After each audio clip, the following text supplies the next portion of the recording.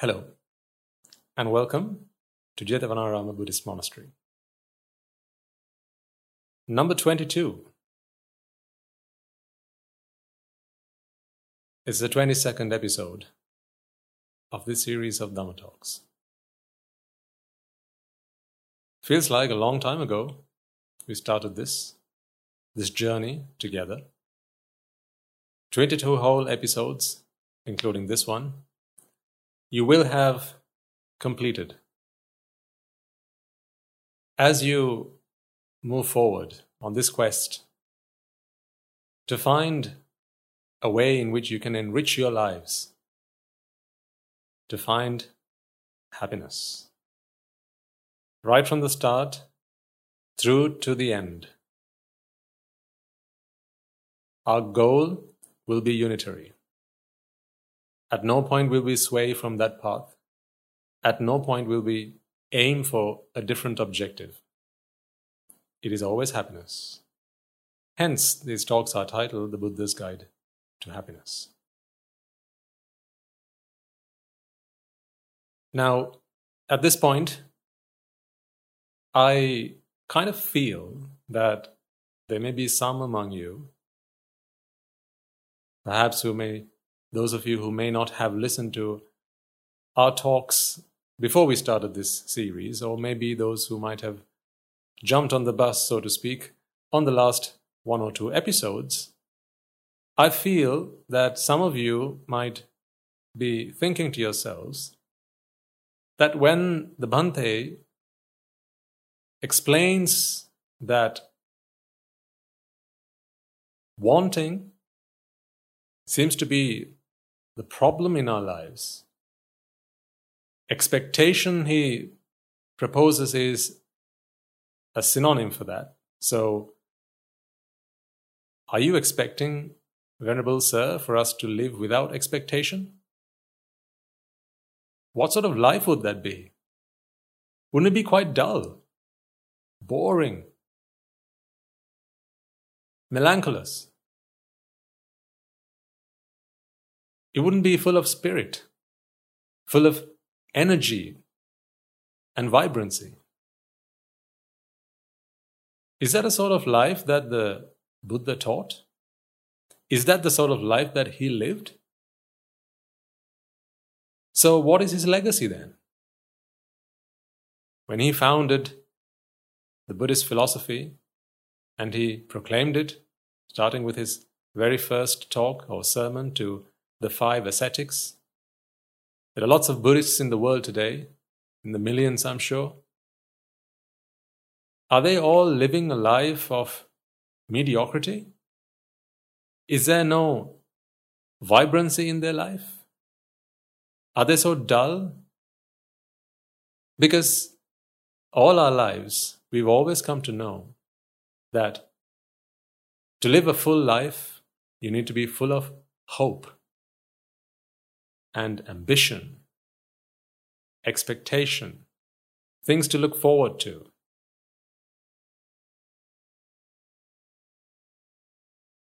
And then in these talks, the ideas that you share with us seem to be, on the contrary, completely goes against the ideas and beliefs that we thought were true. So what sort of livelihood would that be, Bhante, if we were to accept as true what you share with us today? So if you've come to that point in your mental dialogue, in your mental debate, trying to analyze these two, trying to weigh up the pros and cons that are being offered to you, which side should I take, which card should I play, which camp should I count myself in henceforth,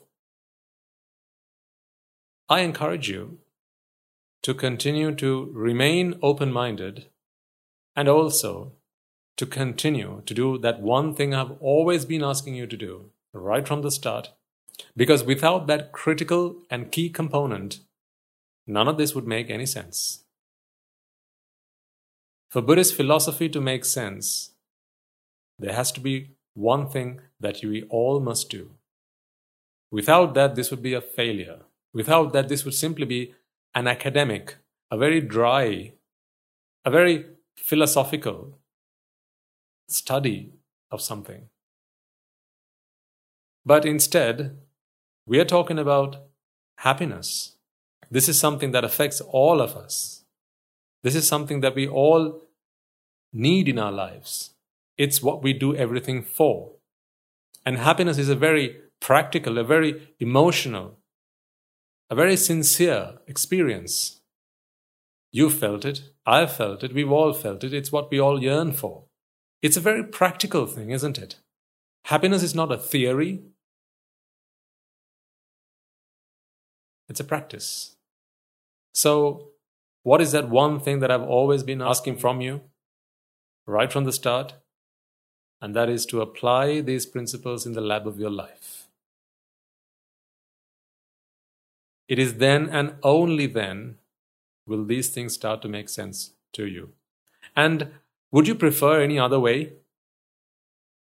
Would you prefer for me to ask of you to just take any of this just because I say so, or because it appears in certain texts, or because someone else said so, and it was the Buddha, and we must all respect him?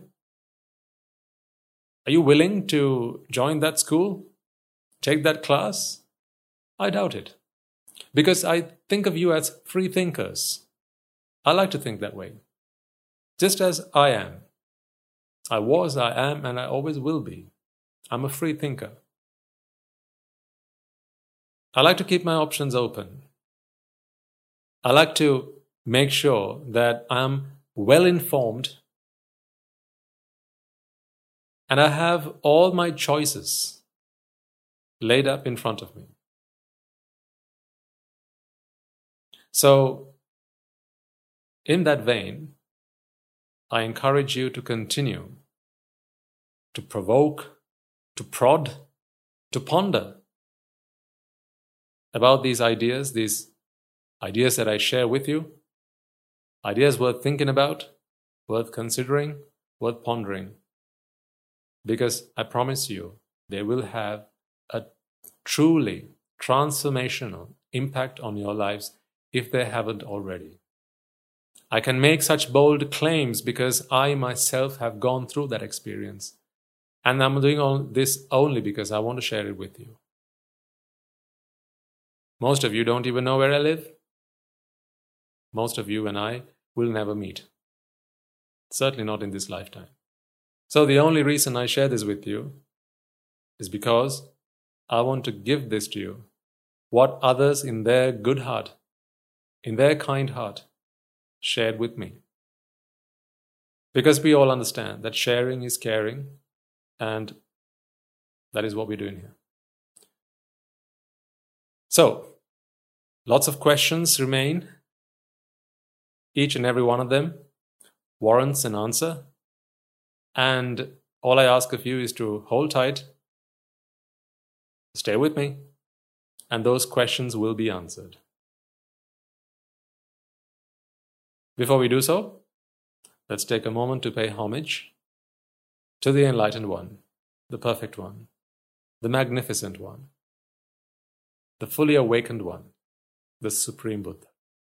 Namo tassa bhagavato arahato samma sambuddhassa. Namo tassa bhagavato arahato samma sambuddhassa. Namo tassa bhagavato arahato samma sambuddhassa. I admit that by now, some of the things that we talk about may have you slightly confused,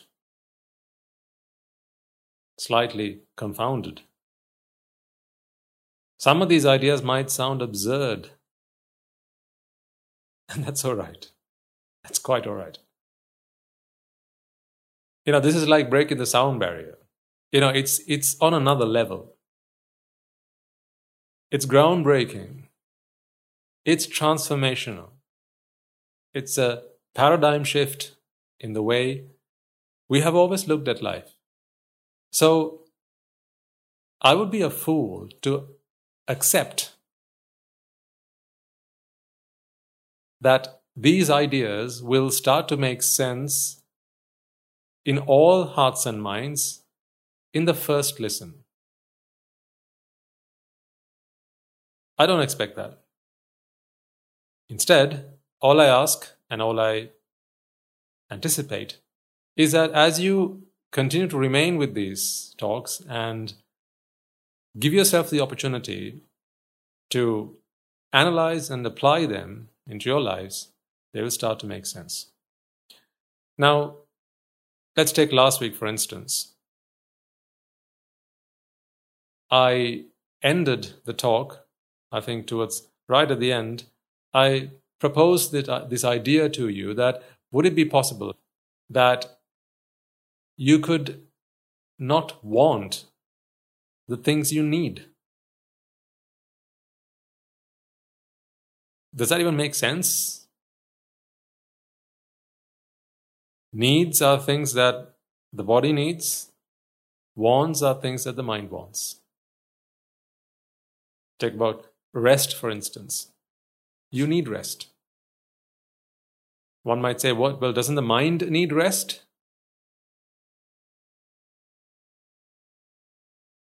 Depending on which school of thought you subscribe to, you may get a different idea there.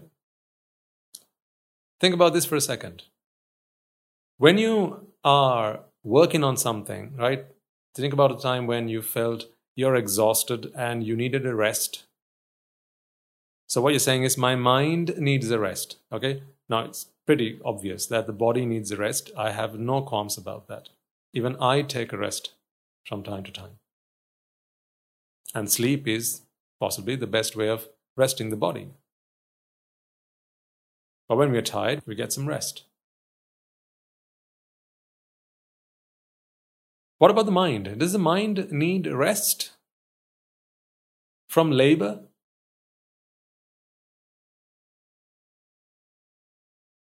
People will probably tell you that. And I wouldn't be surprised if a lot of people believe that to be true. Let's say you've been working through some sums. When you think the mind needs rest, what do?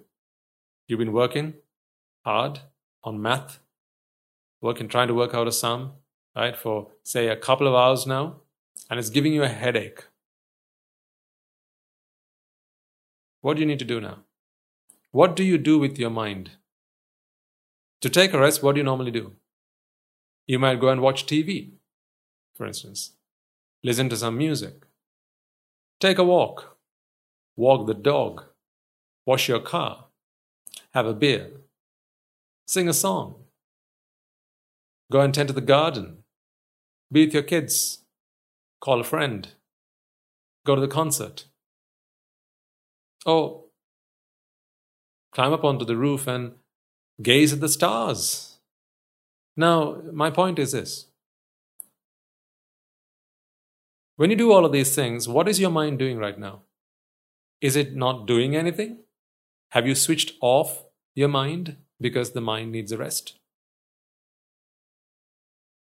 So you are working through your math, physics, whatever, some really tough calculations to get through, and now you feel like you need a rest, so the mind you feel is exhausted. What do? All you do really is you shift the activity. No? Some of the things I just called out there are some of the things that you would normally do to take a rest. And I'm not talking about resting the body, I'm talking about mental rest. Some of you might like to cook something, or maybe read a book. But what do you do when you do that? Again, your mind is at work, except it's only a different activity. So is the mind really resting? Let's take a real life example, and this might make more sense to you. Let's take your car, for instance. Every so many miles, it is normally good practice to give the engine some rest, isn't it? So if you're driving somewhere and you're going on a long journey, you might stop somewhere. As you take a loo break, you give your car a rest. The engine needs a rest, you'll say. Now, when you do that, the engine has stopped, hasn't it? The car is stationary. So, to give it rest, you stop it. How do you give your mind a rest? Do you stop it?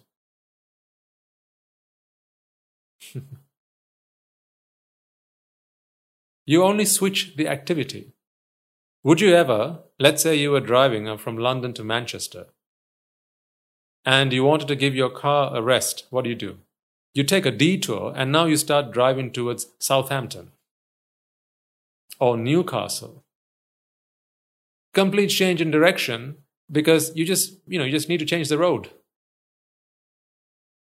Or if you're on the M1, you change direction. Now you're on the M11. Does that give your car rest? Is the engine now rested simply because you've shifted the road? It's now being driven on a different road? Is that resting the car? No, you understand this. To rest it, you got to stop it. So while it's in motion, you understand that it is not rested. In physics, you learn about this. A body at rest doesn't mean a body or an object, something that was in motion in one direction is now moving in another direction, and now you can say it's at rest. You wouldn't say that. But we seem to think that mentally, when we want to take a rest, it's simply sufficient to change the activity. What am I getting at here? Some among you may have gathered by now that what I'm getting at is that I'm suggesting to truly rest the mind, or what you got to do is you got to go to a side, sit down and shut down. Just don't think about anything. Think about nothing. Stop your thoughts. Don't think about anything. And that is rest. You might think that is what I'm about to suggest. Actually, no. That's what I say. Quite a lot of these ideas will be fundamentally different and at odds with some of the ideas that we will have picked up in school, at university, at the workplace, having read books on the internet, in the encyclopedia. They'll be at odds. Because here we're talking about the Buddha's guide. In the Buddha's guide, he takes a completely and an entirely different approach to that which has always been taken on the quest to people seeking happiness. So what does the mind need to do when it needs a rest? Is it to stop doing everything and just shut down, close your eyes, close your ears, listen to some music, as some might suggest? Relaxing music, you do that, don't you? Relaxing music. If you get yourself on YouTube, there are lots of that. So when you're tired, studying or working, what do? You put on some relaxing music, suggesting that to relax, the mind needs to switch activity. But you don't do that with any other thing in life, including your body, your car, your bike, your legs, any other thing, absolutely any other thing, your washing machine, your hoover, your computer. When you want to give it a rest, you stop using it. You put it to a side. So what might I be getting at? How do you rest the mind? Well, to rest the mind, you need to understand what is the mind laboring for. The mind does not find it painful or laborious or exhausting just to be functioning. It does not. Because that is what the mind is supposed to do. Even in your sleep, how is it you have dreams in your sleep? Does the mind come to a stop, a complete halt? No. So right from the moment you were born to the moment you die, What happens after that, Bhante? Let's not go there yet. I promise you, that will come sometime in the future. So from birth to death, this mind functions non-stop.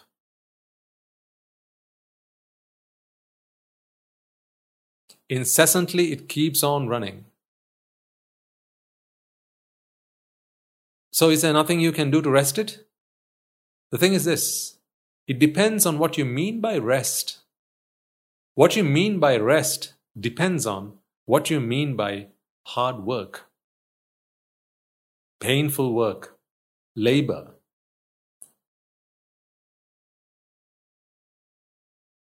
Extortion, exhaustion. Because whatever you mean by that, the opposite of that is rest. You must agree that resting the mind does not, you have to admit to this now, does not mean you switch off the mind and absolutely don't think about anything. Because you can't really not think about anything, can you? Can you? Can you not think about anything? Because when you're not thinking about anything, you're thinking about the fact that you're not thinking about anything. That's the way it works. No? All right. I challenge you. Try and not think about anything. Do it for a minute. I dare you. For that minute, when you're not thinking about anything, what you're thinking about is that you're not thinking about anything. So that is not rest, because still the mind is thinking. So therefore, we need to come to this, we need to clarify this, that hard work and labor and toiling and this exhaustion of the mind is not because it simply functions. Merely functioning, it does without any bother. It does not tire out. It does not exhaust. But whenever the mind wants something, now that is a completely different ballgame. Whenever the mind wants something, the mind has to strive for that. The mind has to labor. The mind engages in nitrous mode. It goes into hyperactive mode because it wants to try and achieve that. When you take a break from that, from wanting that, or you shift your focus from wanting that to something else, that's when you feel you're taking a break. Let's take a really common example. You're working through some math. Teacher's given you several problems to work through. So as you work through the sums, you begin to realize that they are not as easy as you thought they were. But you don't give up. You just carry on working through them, making mistakes and checking the answers right at the back of the book, and they just don't agree. They don't tally. So you have to start again. And now you're really starting to pull your hair out. You're getting frustrated, annoyed with yourself, right? All of this, why? Because you want to do the sum correctly. You don't want just to work through the sum. You want to do it correctly. I mean, otherwise you could just absolutely, draw smiley faces on it, right? And that would still work. If you just wanted to do something. No, you want to get to the right answer. Back of the book, they have the answers. So as you scan through the answers, and then you come back to the question, and then you look at the answers that you've gotten for yourself, they don't add up. They don't tally. Doesn't make sense. So now you're getting frustrated. Why? Because you want to get the right answer.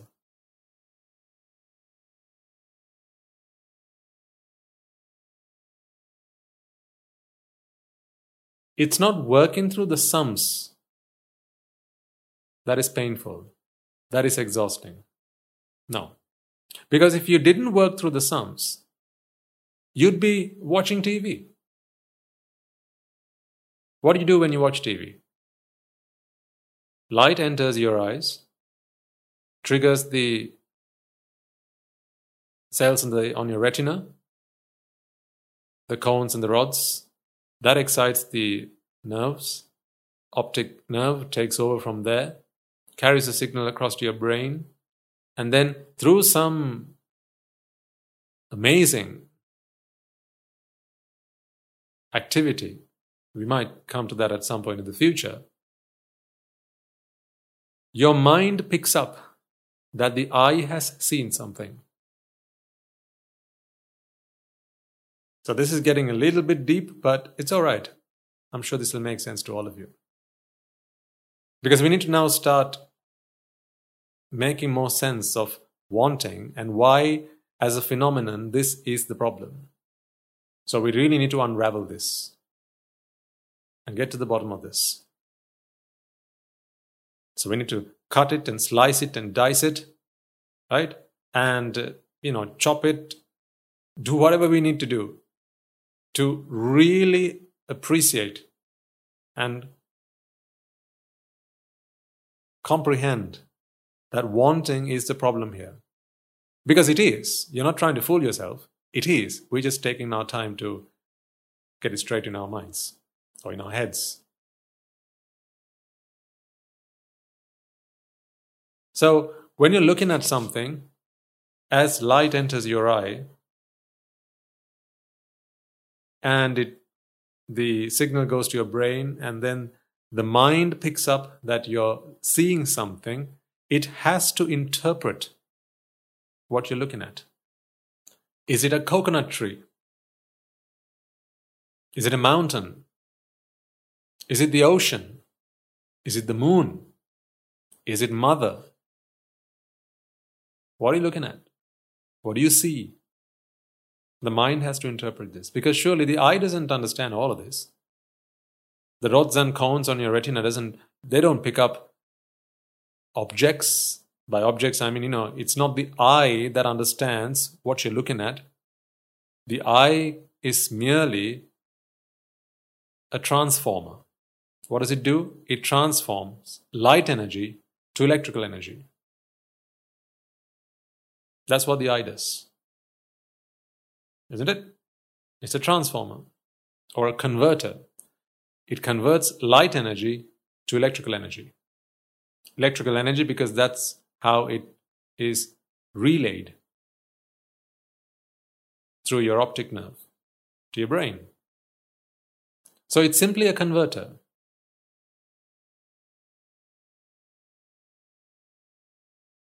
So it's the mind which begins to, having received that impulse or that impression from the brain, now starts to make sense of what it's looking at. So the world that you see through your eyes, the mind has to draw on the inside. And that is what you see. That's why you can look at someone and say, that's my mother, whereas someone else will go, actually, that's my daughter. The eye sees the same sight. You can capture that onto a photograph. It'll look the same. It'll look exactly the same to two people. One will go, that's my mother. The other will go, she's my daughter. Another will go, she's my wife. And yet another will go, she's my best friend. So this interpretation of that which has been seen cannot happen in the eye. How do we know this? Well, you see, if it were possible that we could chop the eye off and swap it with one another, you'd still feel the same about the person you're looking at. Or if you were given an artificial eye, let's imagine there were an artificial eye, you would still feel the same way about the person you're looking at. So really, what that proves to us is that there's an interpretation of what you're seeing, and that cannot be a physical activity or a chemical activity or a biological activity of the eye alone. And it's not just the brain either, or it's not just a combination of the eye and the brain. the mind has a role to play here. To further prove this point, you feel emotions. That's not the brain. This is the mind at play.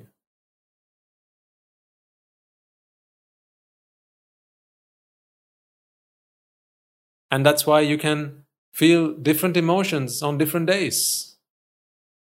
The physical brain stays the same. It's no different.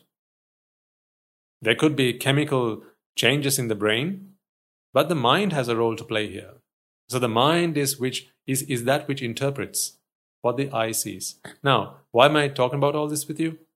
Well, we were talking about this because what you did to take a break from working through the sums was watch a film, watch television. What is the mind doing now?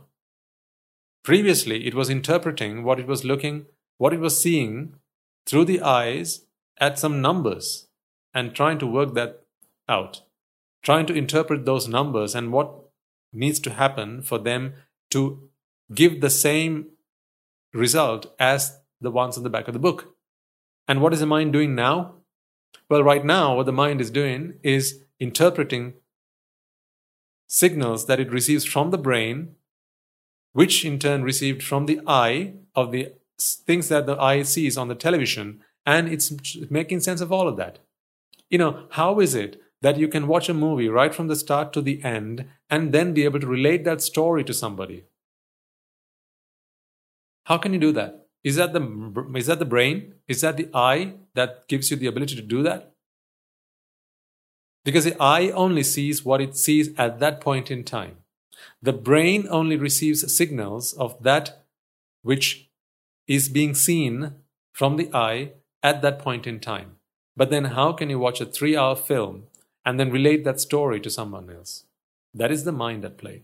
So then the mind, of course, as you watch a film, has to do a lot of work there. It has to interpret what it's seeing. It has to remember stuff. It has to join bits and pieces from different parts of the film. Really, it's doing the job of an editor, isn't it? It's doing the job of a director, isn't it? It's even doing the job of a critic, isn't it? So it's playing multiple roles. Previously, it was only working through some sums. And now? Because, at the end of the film, you'll even go, that was a good movie. Or you might go, that was a flop. What the heck was that?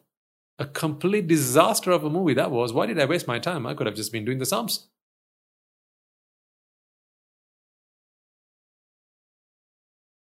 So you see, really, the mind, as you watch a movie, is doing possibly tons more work than it did when you were just working through those sums.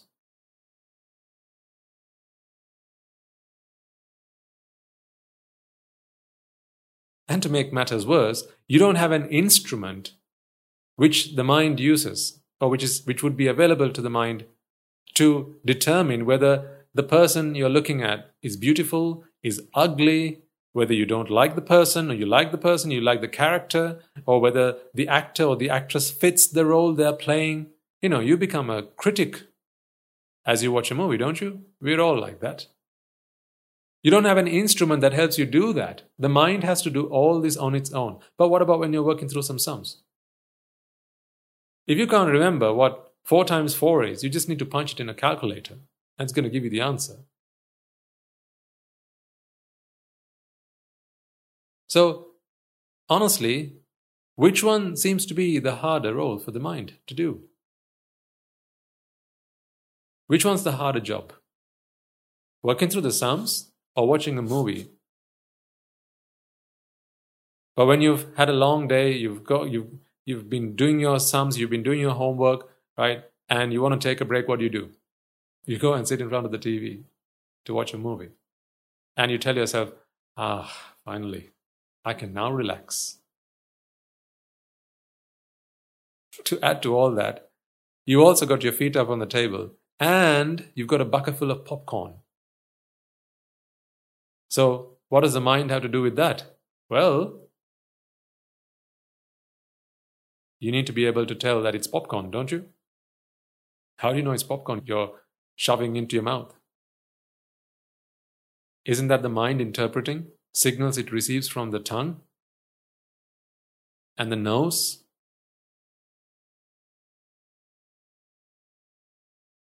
It has to make sure that that not all those signals get jumbled up together.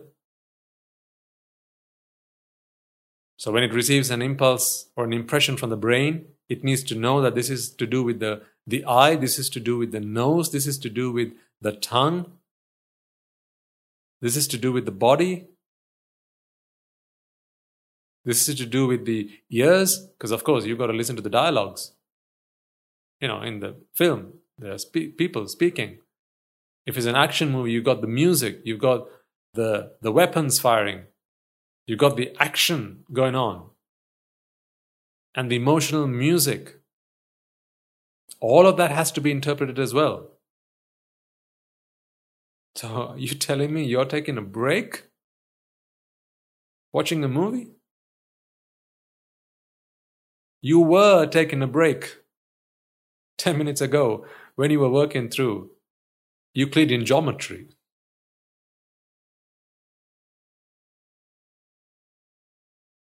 Now you've got a ton more stuff to do.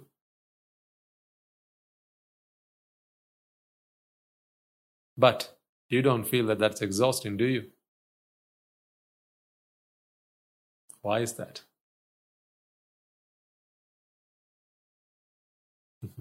What do you think?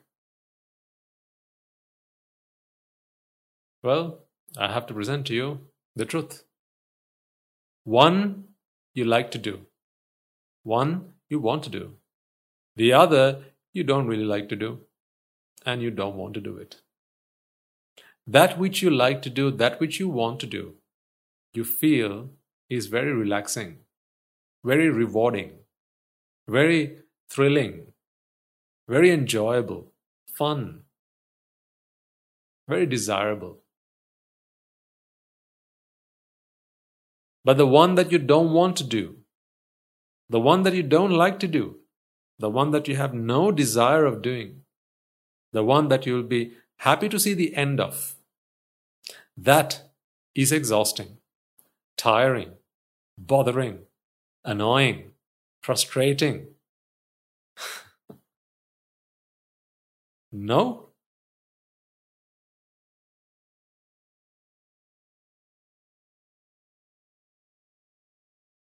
But think about how people give themselves a break.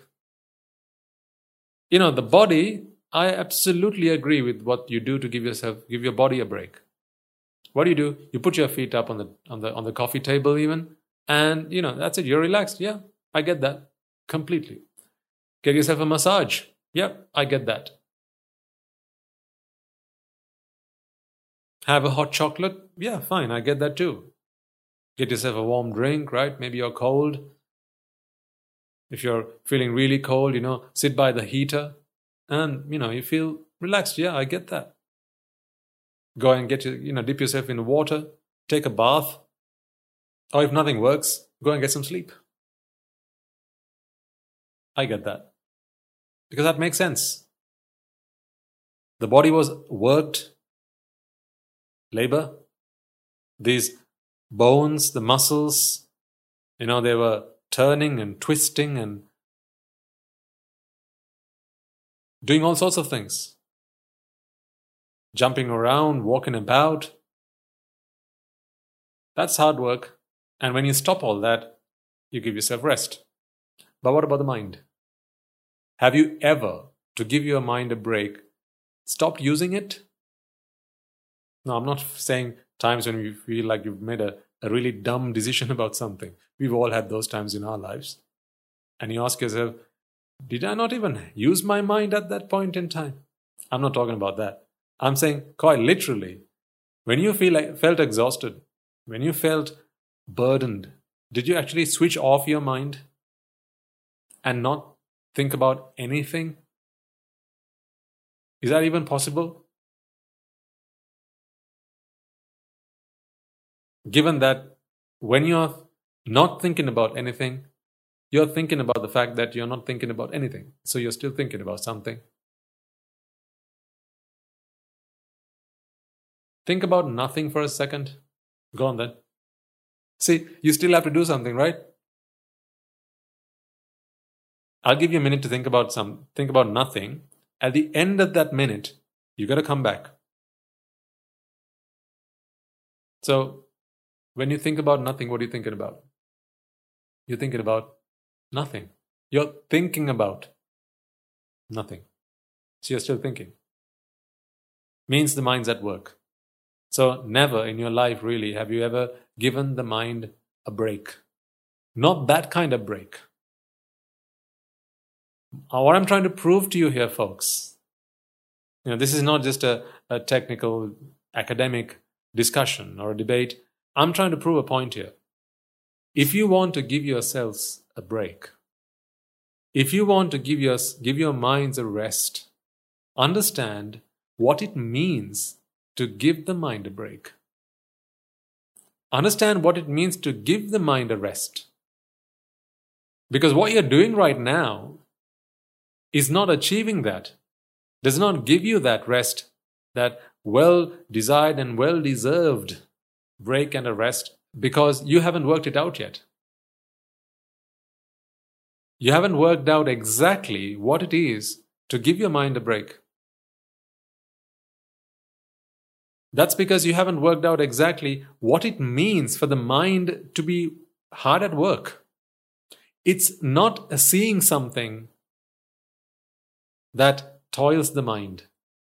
It's not working through the math. It's not balancing the chemical equations that toils the mind. It's not trying to find a solution to global problems, be that poverty or a pandemic or climate change. It's not thinking about those things that taxes the mind. No, it's not. Because the mind is simply in some kind of activity. If you were to stop doing that, the mind is doing something else. So the mind is always doing something. So if the mind is always doing something, the only choice you have is what that something is, not whether the mind is doing something or not doing anything. You don't have that choice. Even when you're asleep, the mind is still working. What that proves to us, what that should tell us, is then toiling of the mind is not merely using the mind to get things done, to think about things.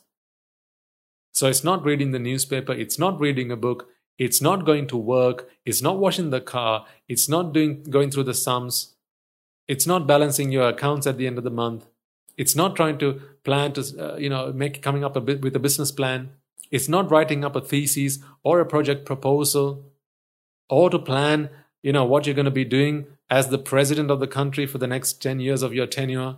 These are not the things that taxes the mind. These are not the things that tax the mind.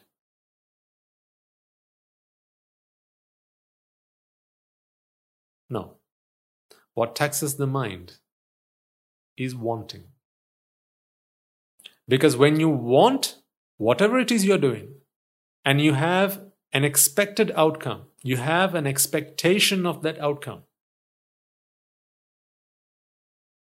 and if the mind really desires that, the mind wants nothing but that, now it has to work through every obstacle, every challenge to get there, but not only that.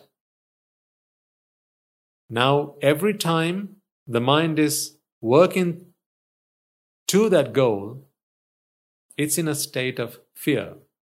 Why fear? Because you never know. You never know what can come and throw you off the track. What can come and stumble you? What can come and hold you in your tracks? What can come and throw you out? What can be the obstacles and the challenges? And you want a plain sailing journey to your destination. Someone else might come and take away what it is that you want. Someone else might come and have it for themselves. Someone might come and steal it. Someone might come and take it rightly because they deserve it, but you feel you deserve it just the same. Think of a promotion at the workplace. Maybe you've made a job application somewhere, and now you've got competition because there'll be other people who'll want that job. And now you're in fear. Think about that feeling when you go for an interview. I'm sure you've experienced that nervousness, right? Sweaty palms, you know what I'm talking about? Butterflies in your stomach. Or when you get on stage, if you're not familiar with public speaking, right? After a while you get used to it, but you stand on stage and mic in hand and you see an audience, you got to talk to them, engage them. You know that feeling? Where did that all come from? That is fear, right? We call it stage fright. Why fear? Fear of what? Think about this. As I say, apply this into the lab of your life. Think about the last time you were on stage and you had to give a performance, a song or a dance or narrate a story. So give some kind of performance. A welcome speech.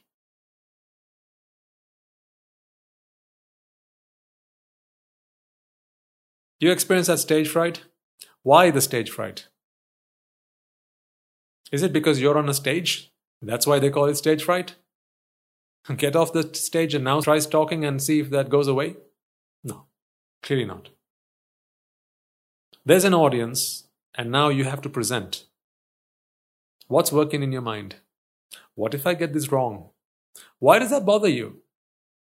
What if they don't like my performance? Wait, why does that bother you? What if it turns out to be a complete flop and I forget the lines? Hang on, why does that bother you?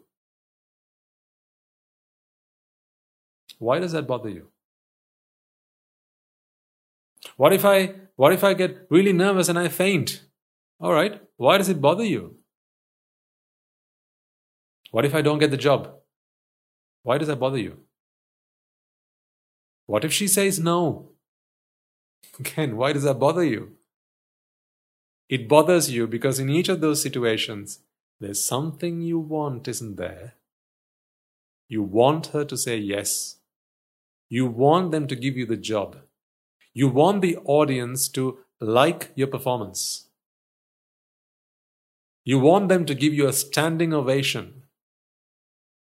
You want to win the first prize.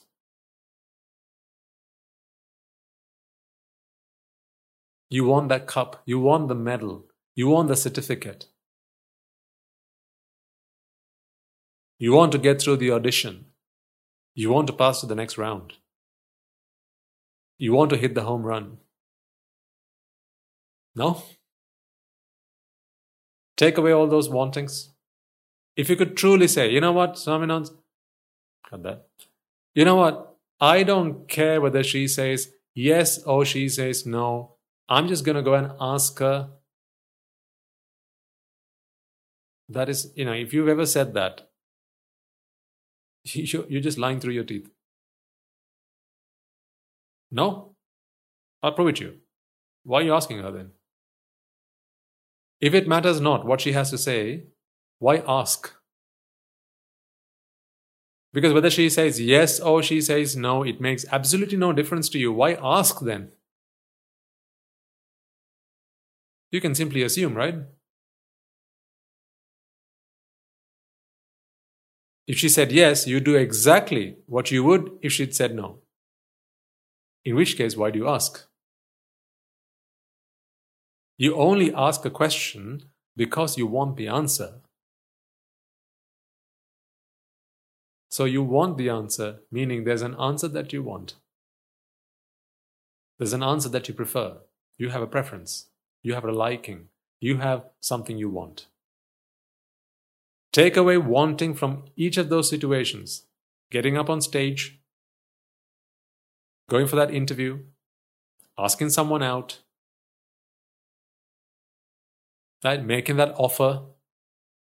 Say you want to buy a house and you think so many times before you make an offer. Why? Because you want to make a good impression, right? What if the offer is too low?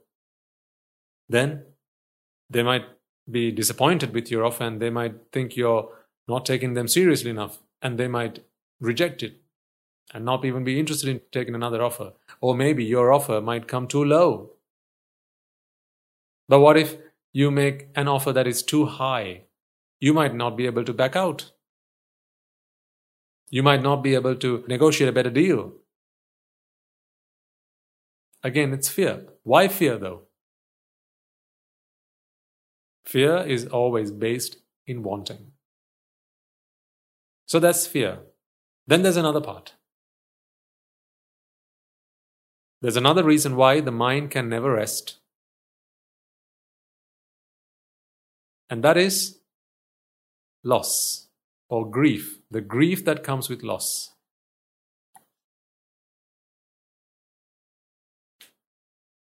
Think about times when you've been in a terrible mood, really sad and disappointed. Did you feel that you were giving yourself a rest? Was the mind at rest?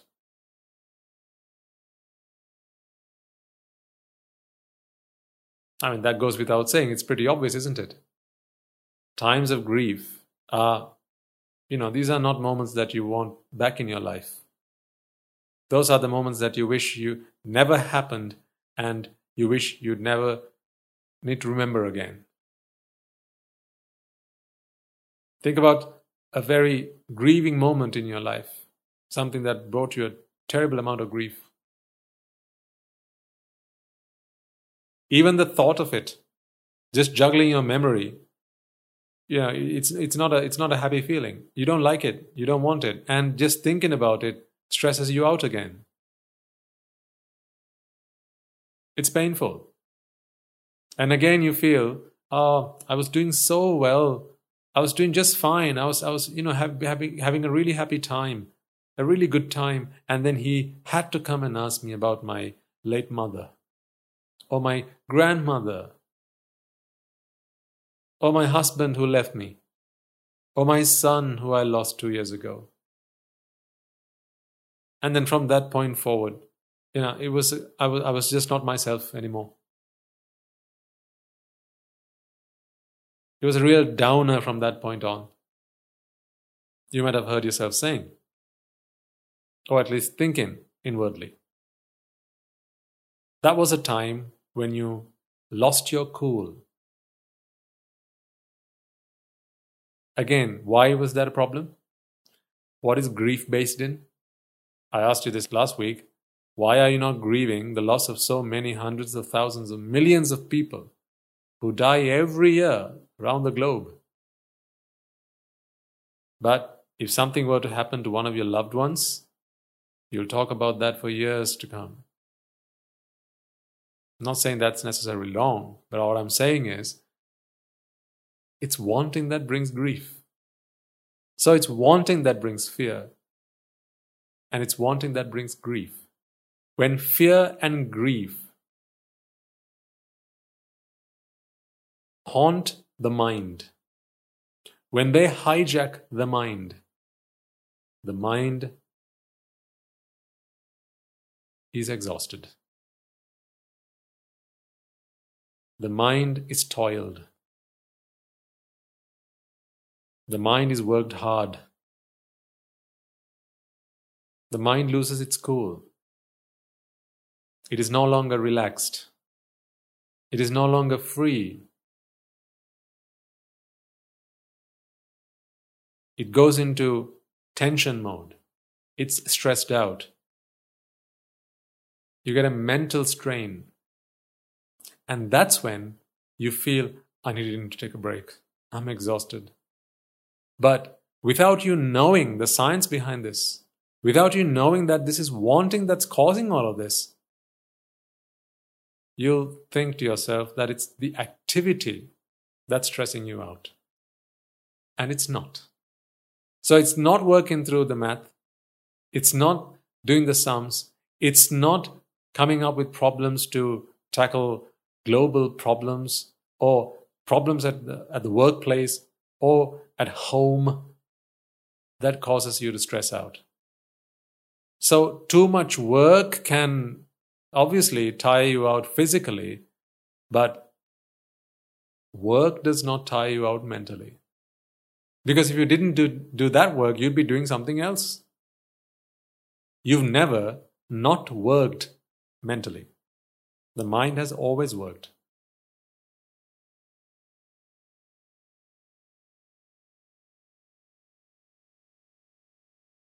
Whether it's eating or sleeping or drinking or going places or watching the TV, listening to some music, talking to a friend, playing chess, playing cricket, golfing, swimming, gliding, you name it.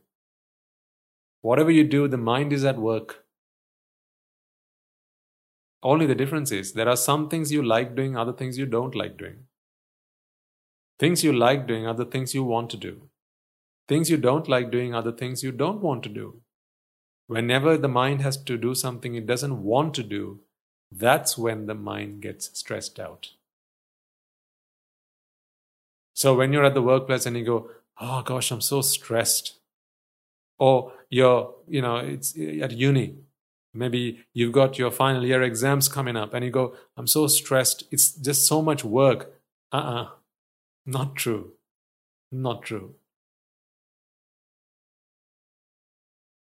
Or say you're a minister, either at the church or you're a minister of the country.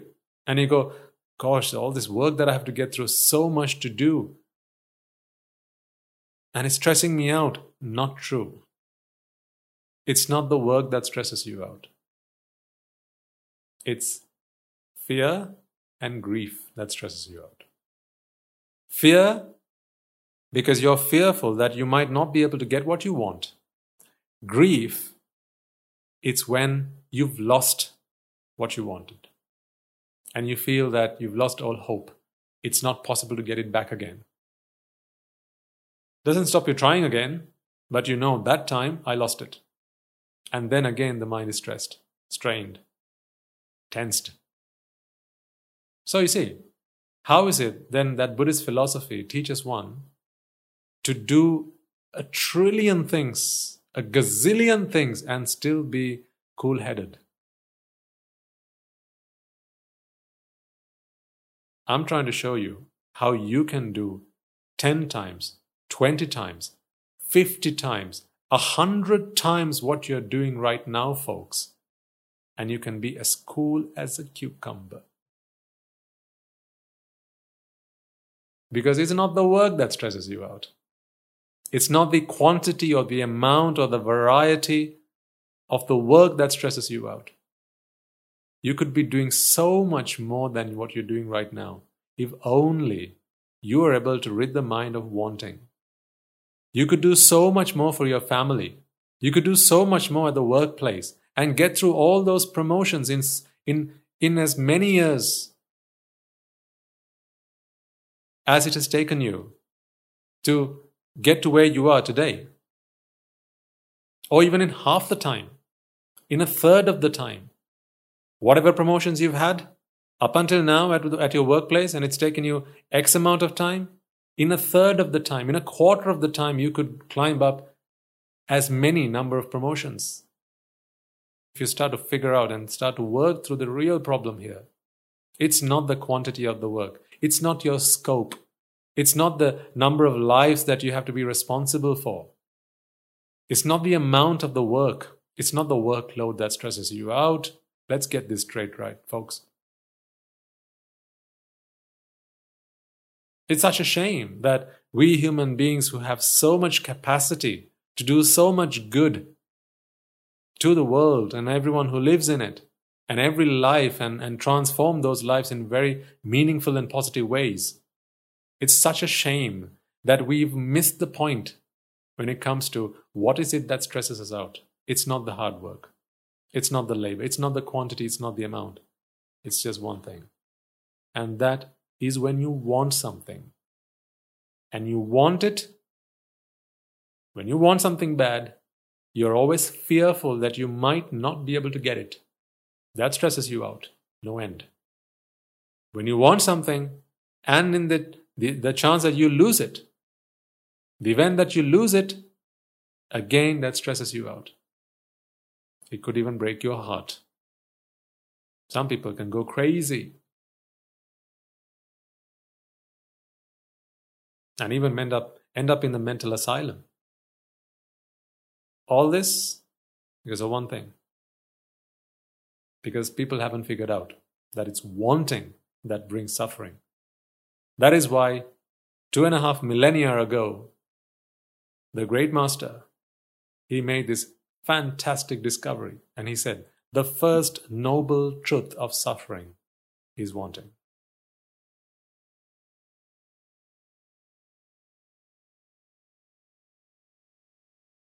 Now, I want you to, I want you to take that information that you've taken from us, from this talk today, whatever you've learned from me, from this talk today, take it and apply it into the lab of your life. I've given you some examples, but the examples that will really make sense to you will be the examples from your own life. Discuss this among friends, with your family, with your children. Ask around and you'll soon start to figure out.